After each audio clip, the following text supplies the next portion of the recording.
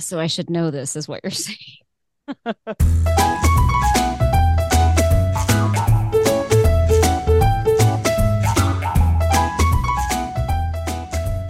Tara, you remember the old childhood game Simon Says? I do fondly.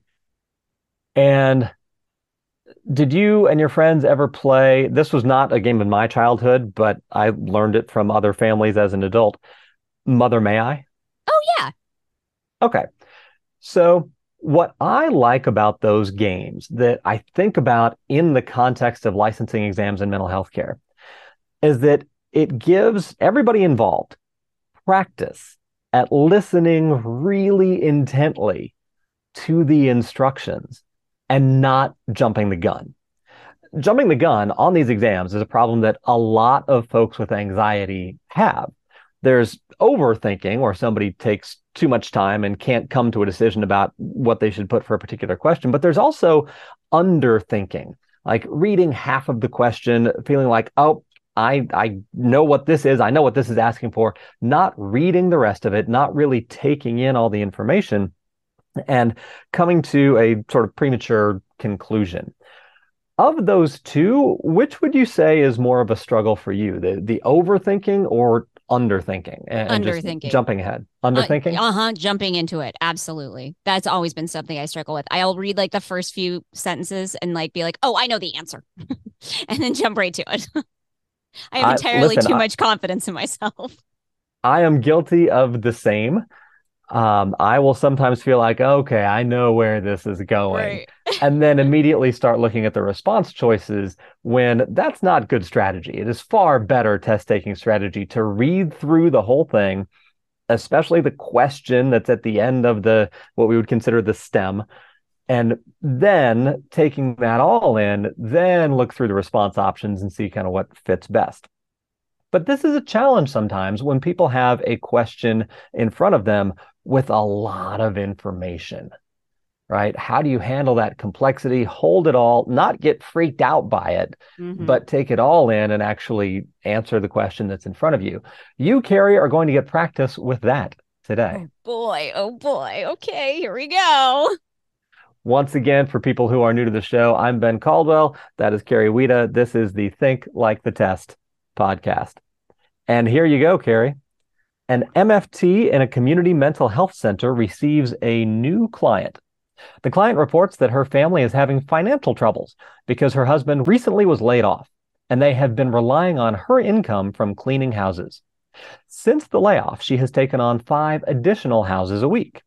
She reports that her children have told her that she has become angry and mean, and she does not like the person she has become. She says that when she comes home from work, she is so irritable that she throws things. She also reports that she has been drinking more than usual. How should the MFT conceptualize her symptoms? And before you run through your decision-making process here, this question actually comes from our California MFT clinical exam prep program. It's not from our mock exams. It's from one of the earlier kind of test yourself assessments. So I should know this is what you're saying. I am saying, as a good, responsible MFT, you really should get this correct. No, Oh, I'm kidding. This is legitimately a challenging question because there is a lot that's here. okay. So, I mean, first of all, this is a huge paragraph. So I'm just gonna read all the answers to see what our options are. Okay. Um, the client has repressed anger about her husband's layoff. Uh, could be, could be, but I'm not exactly sure how that would be uh useful in the short term. I think that could be something that obviously that could be happening, obviously. Um, but there are some things in this that are like kind of like big dinging bell red flags that I think are like more short-term critical issues, like uh obviously drinking more than usual and the violence at home with children, I think are way bigger fires that might need to be put out before we start dealing with um, kind of what's underlying all of this stuff. So I'm not gonna cross it out, but I'm gonna say I'm not sure about A. B, the client may have a problem with alcohol and needs to be assessed for substance abuse. Yeah. Yeah, that I mean that just seems fine. Of course. Like that means that sounds fine. That sounds accurate. Like that would probably be a very important thing to do. Um, okay. Let's B still in the running. C, the client's symptoms are largely due to her family's current economic stress. Uh, okay, this feels very much like A. Um, yeah, obviously, could absolutely probably does have something to do with that. But I'm not sure that that does anything for me right now, because I'm not a wealthy benefactor. I'm an MFT. So I can't just give her money to solve the problems. So I think we could come back to that later on in treatment, but that doesn't help us with the fires. So I'm going to put that on hold. D, the client needs to be assessed for anger management. Okay, I think yes, this feels very much like B to me. Yeah, obviously she probably does, because it sounds like her anger has increased, and it also sounds like neither she nor her children are happy with the level of her anger and the change that has taken place. So I think that is also still in the running. Those at least address the fires, in my opinion. I think you're missing one of the answers. Shouldn't there be E, all of the above? Shouldn't that be an option? You will never see. This is actually a Oh, good thing. For as much as I criticize these tests, this is actually a good thing about how they do the logical construction of exam items. You will never see, at least not on anything produced by the BBS, and I don't think any of the other exam developers either. You will never see an all of the above or none of the above huh. response, nor will you ever see combined logic where like D is A and C, but not Uh-huh. B. Uh-huh. You will also never see questions that are negative logic. Which of the following is not blank? And Oh. partly that's because when you ask a question in that way, it becomes as much a logic question as it does a content question.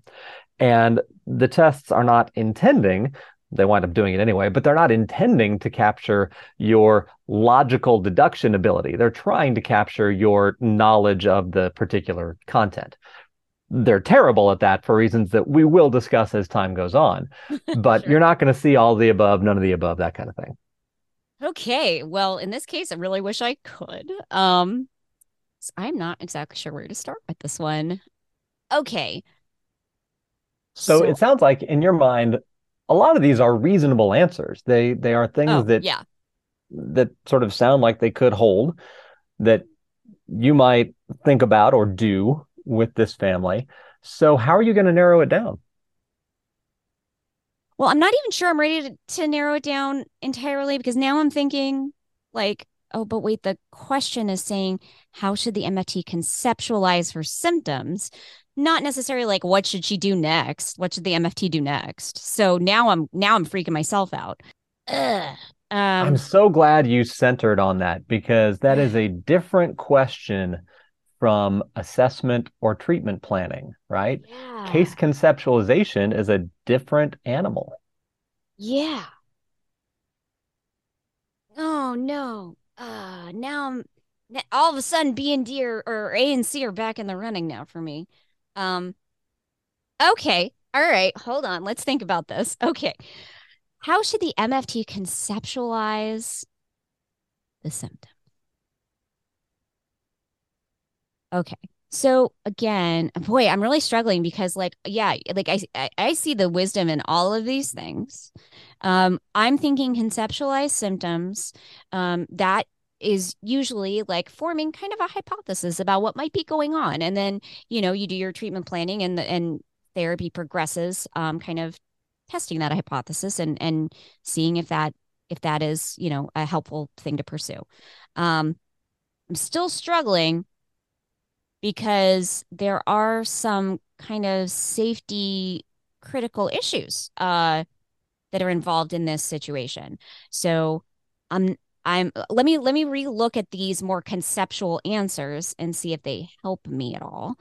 Okay. The client has repressed anger about her husband's layoff. If I conceptualize this case in that way, I'm wondering if that does any good. Let me think. The client has repressed anger. I guess maybe if I conceptualized it that way, I might be encouraging her to talk about the anger in therapy, which might give her an outlet for it that might lessen the anger outbursts at home. Could be. Oh God, this is hard. Okay, then the other one is this client's symptoms are largely due to her family's current economic stress. Okay, if I conceptualize it that way, then I might I might validate that with the client at first, and if she endorsed that yes, absolutely, her stress is purely coming from this economic stress that she's under. Uh, then next steps might be, connecting her to resources that might help make that alleviate that stress a little bit. Um, oh man, but I'm still stressing about the fact that like she's throwing things at home, and there are She's kids in not the actually house. throwing the children. No, no, no. Oh, thank God you clarified that. I will get off the phone with CPS right now. Um, okay, so she's not throwing the kids, but she is throwing things around minors, and I know that that's not a good thing. Um, It's not recommended. no, no, no, no, generally not. And I know if she's self-reporting that she's been drinking more than usual, I know that that is also uh, one of the first things we're supposed to kind of attend to, because that could certainly be exacerbating. I mean, the alcohol could be exacerbating the if it is indeed she has repressed anger about her husband's layoff, could exacerbate that. It could also exacerbate the stress that she's under because the financial issues. So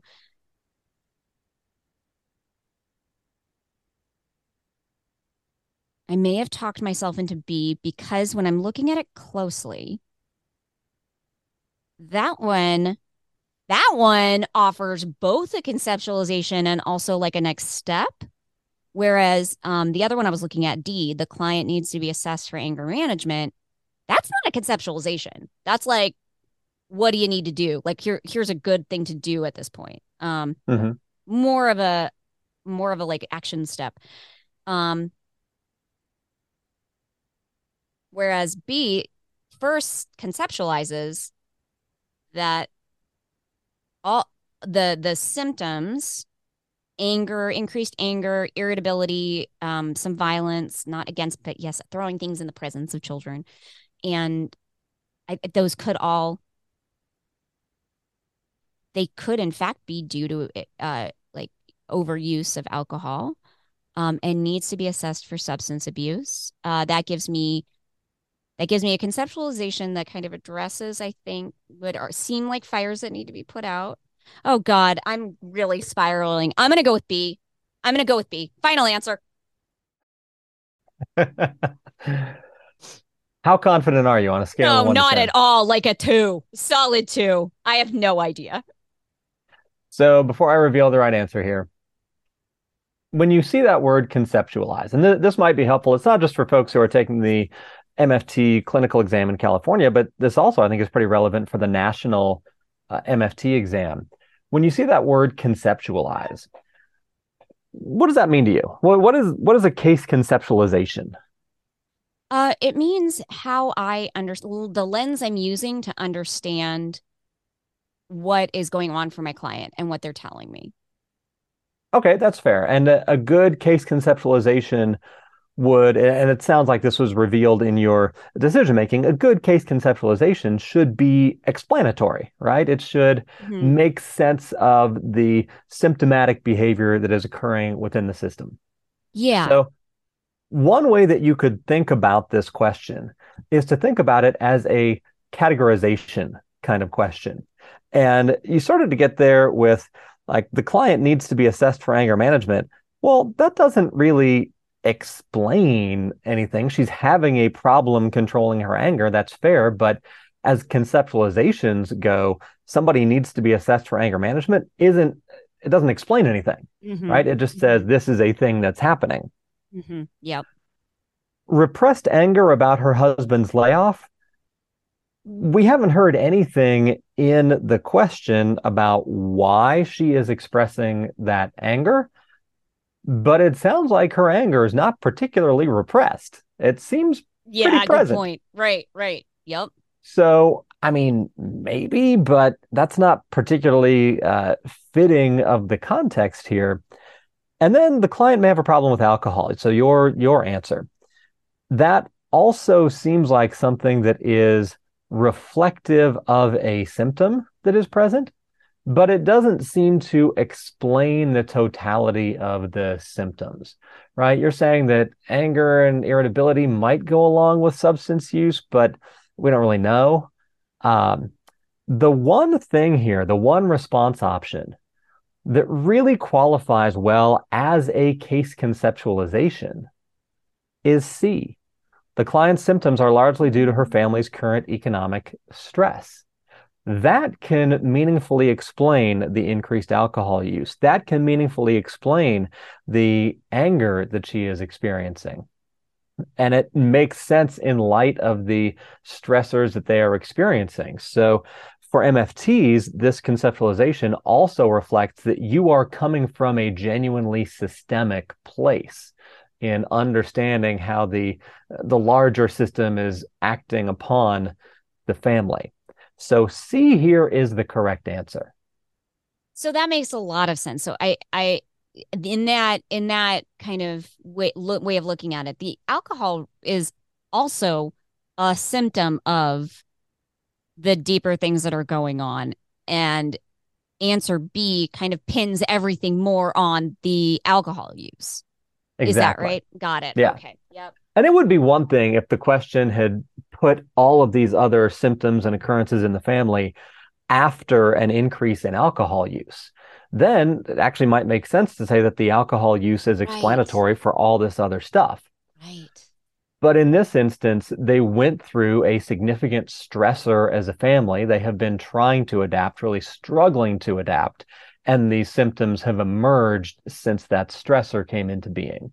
So the best explanation, the best case conceptualization is that stressor. And it doesn't mean that you need to then be a wealthy benefactor to help this family, but it does help you think about, what do I need to do? Now, the question isn't asking this, and don't get the wrong idea, because I don't think you can or necessarily should engage in a whole treatment plan in order to work backwards to the answer to the question.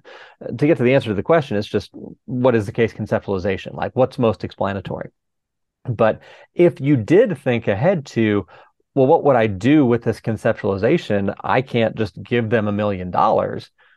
That's true, but you can help them with the symptoms of anger and substance use, while also helping them work through, what do we need to do as a system to adapt to this stressor in a more healthy way?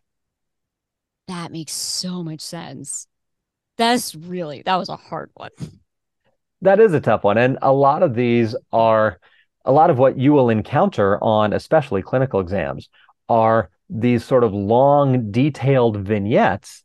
And then the question is largely a categorization question. Like, can you separate out what is a conceptualization versus assessment? Can you separate goals from interventions? Those kinds of categorizations, they come up in clinical exams all the dang time. And you'll see multiple options that look good, that might in fact be things that you would do with that client. But if the question is asking for goals, then you got to make sure that the correct response is goals and not interventions. If the question is asking for assessment, you got to make sure the right answer aligns with that. And here, if the question is asking for a case conceptualization, there's only one option here that's really a case conceptualization. Oh, man, that makes so much sense. Whew, okay. If you would like to be better and faster than Carrie was at this question, check out all of our exam prep resources at bencaldwelllabs.com, including our 56-minute Think Like the Test video that addresses this and a number of other really good, useful test-taking strategies that can help improve your performance on exam day. Once again, that's bencaldwelllabs.com. On behalf of Carrie, I'm Ben Caldwell. Thanks for joining us.